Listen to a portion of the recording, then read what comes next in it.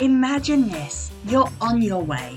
You're about to make some serious progress in something which really matters deeply to you when suddenly, there it is, a little inner voice telling you all the ways you're going to fail. Hi, it's Jilly, and today I'm going to share with you 7 tips for dealing with your inner voice, your inner critter. We all know sometimes life can be hard, and the last thing you need is your inner critter taking the wheel, getting on your case about every last little thing you're trying to do. Here's a question for you. Why are you listening to someone who doesn't have your best interests at heart? It's time for you to challenge your inner critter.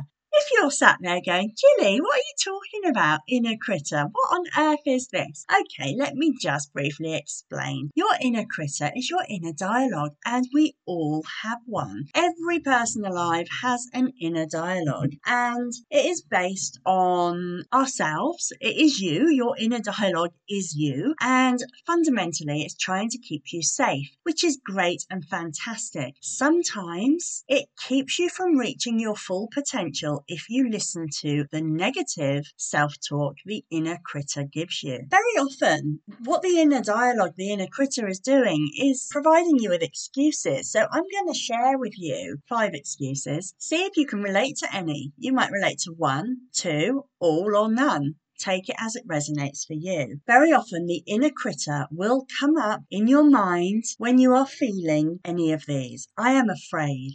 What if I fail? Or what if I succeed? I don't have the money. Why am I doing this? I don't like change. I want to stay safe.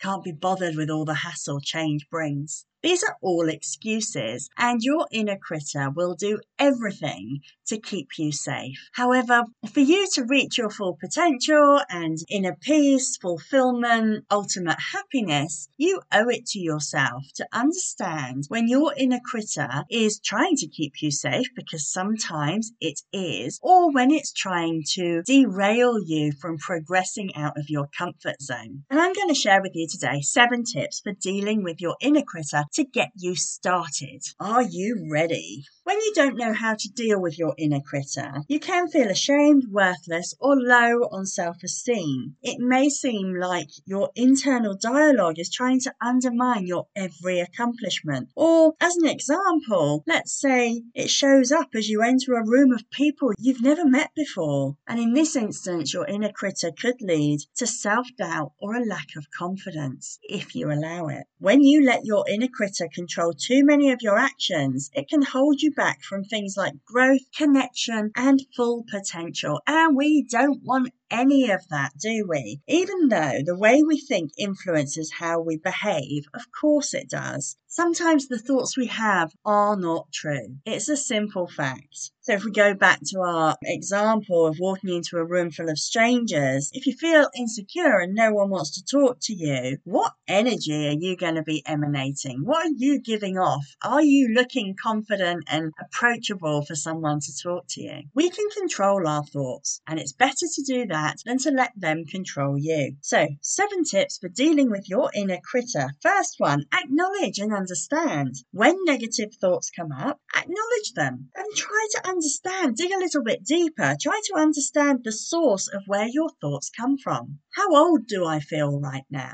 That sounds like a bonkers question, doesn't it? It's really not. It's really an important one, because sometimes you might feel like a child. When a certain situation comes up and your inner critter is chattering away in your head, you might have transported back to when you were 8 and something occurred then, and it makes you behave the way that you behaved when you were 8. It could be in your teenage years, your early adulthood. It could even be a trigger from 2 months ago. So it's really important. How old do I feel right now?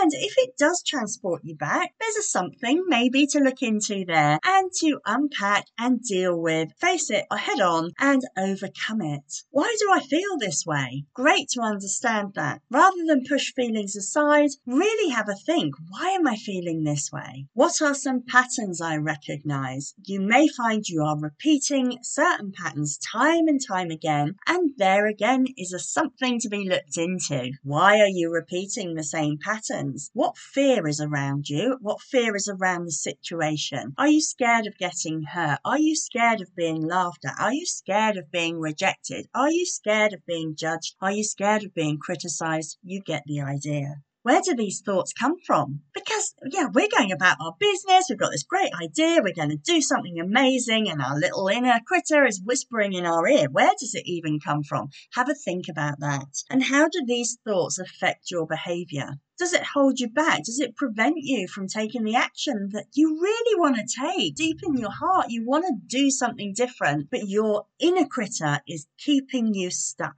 Number 2, tip 2, what advice would you give a friend? You are your harshest critic, and your inner critter rubs its hands with glee when it can get you to go along with being derailed. Now, if a friend came to you in the same situation that you were going through, that your inner critter is trying its best to talk you out of, derail, etc., what advice would you give to your friend? Many times we're harder on ourselves than we are other people. It's easy to be hard on ourselves, right? So I would like you from right now to be your very best friend. Talk to yourself as you would your best friend and become your number one cheerleader. And yes, if there's any negative inner critter talk, give it the time it deserves to think about where it comes from, and then talk to yourself as your new best friend and give yourself that brilliant advice that you give to others. Tip number 3, separate facts from feelings. If we go back to our situation, our example of walking into a room full of strangers, your brain may be hardwired to think that no one wants to talk to you, or you've got nothing interesting to say. But is that actually a fact? Do you know it to be 100% true? No, unless you went round and asked every single person in that room if that was true, you have no way of knowing that that's a fact. And chances are it's not a fact. So what is another more positive way you could look at the situation? If we were talking about going into a room full of strangers, maybe when your inner critter is whispering in your ear, no one wants to talk to you, you could switch it on its head and say, I don't need to talk to everybody in the room. I'm going to find 1 or 2 people to have a chat with. Take some of the fear out of it and approach it from a positive mindset. Tip number 4, practice self-acceptance and self-compassion. Replace negative or critical thoughts with accepting and compassionate ones. Yes, please do. Have a selection of empowering, compassionate beliefs that you can tell yourself instead of succumbing to the negative ones. And if you need to get into the groove of doing this, write them down. Have a little book where you write all your compassionate, accepting statements about yourself so that when the negative pops into your head, you can quickly remind yourself of the self-accepting, compassionate thoughts. Tip number 5, write down positive thoughts. Slightly different from the one above, but when your inner critter comes out, what is it saying? And how can you challenge it? So let's say, for instance, your inner critter says you never turn up on time. You're always late. Are you? Are you always late? Do you never turn up on time? Chances are it's a lie. So you could say, sometimes I don't quite make it on time. Turn it into a positive. I try my best to make it on time. Write down times in your life that people have said positive things about you and focus on your strengths and what you're good at. Yes, please, please, please do that. Focus on your strengths and what you're good at, because you are brilliant. You are wonderful, and you have a lot of amazing qualities and talents that you can share with yourself and the world. Believe in it. Definitely don't let your inner critter talk you out of sharing your brilliance. Tip number 6. Distract yourself when you start replaying mistakes in your head. Oh, this is a big one, isn't it? Have you ever made a mistake? Hands up. Oh, my hand's up. Let's all put our hands up. Put both hands up. We all do this. I guarantee it. At some point or other, we all do it. The trick here is learning how not to do it and catch yourself in the moment and flip the switch. So, have you ever made a mistake, or you've replayed a scenario or a conversation in your head and you've replayed it over and over and over and over again, and then just to be sure that it's really massive now, you've played it over and over and over again a few more times. The situation is now exaggerated, it's getting out of control, and you are beating yourself up unnecessarily, because guess what? One, it doesn't resolve the issue.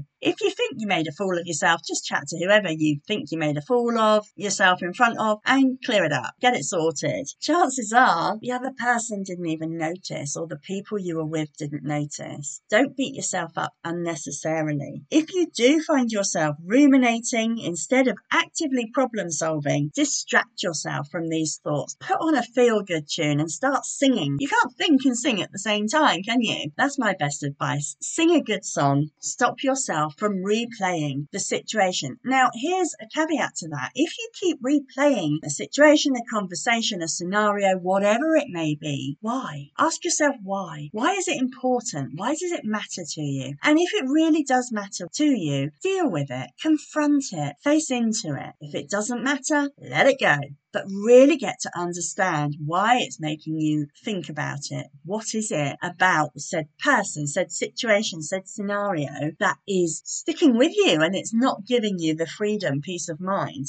Really look into it. And then tip number 7. This is such a simple one, but so effective. Remind yourself that everyone has an inner critter. Absolutely everyone. And having an inner critter is a human function. It comes from the parts of your brain that evolved to protect you. And if you find yourself in a loop of critical thoughts, remind yourself that every human experiences self-doubt at one point or another. And that's what it is. This inner critter is just you trying to keep you safe. You can listen to them, thank them for their input, and then quietly just say, I'm going to give it a go anyway. Your inner critter does not have to control your life, and taking these 7 steps that I've shared with you today to silence them and nurture a more empowering inner dialogue can help you grow and expand on your potential. How exciting is that? And you have the power to change your thought process, to not succumb to the negative, to practice positivity and practice expansive thoughts, growth mindset, all of this good stuff. Use the tips that I've shared with you to silence your inner critter and to reach your full potential. You've got this. Get your mind quiet, get it positive, and decide what you want to chase. Go get it. You can do it. I believe in you. Have a great week. I'll see you next time. Thank you for listening to Transform Your Life the Flamingo Way with Gillian Hughes from Chatty Flamingo. If you would like to get a copy of the Flamingo Way Guide, go to chattyflamingo.com/the Flamingo Way Guide and let's transform your life the Flamingo Way. See you next time.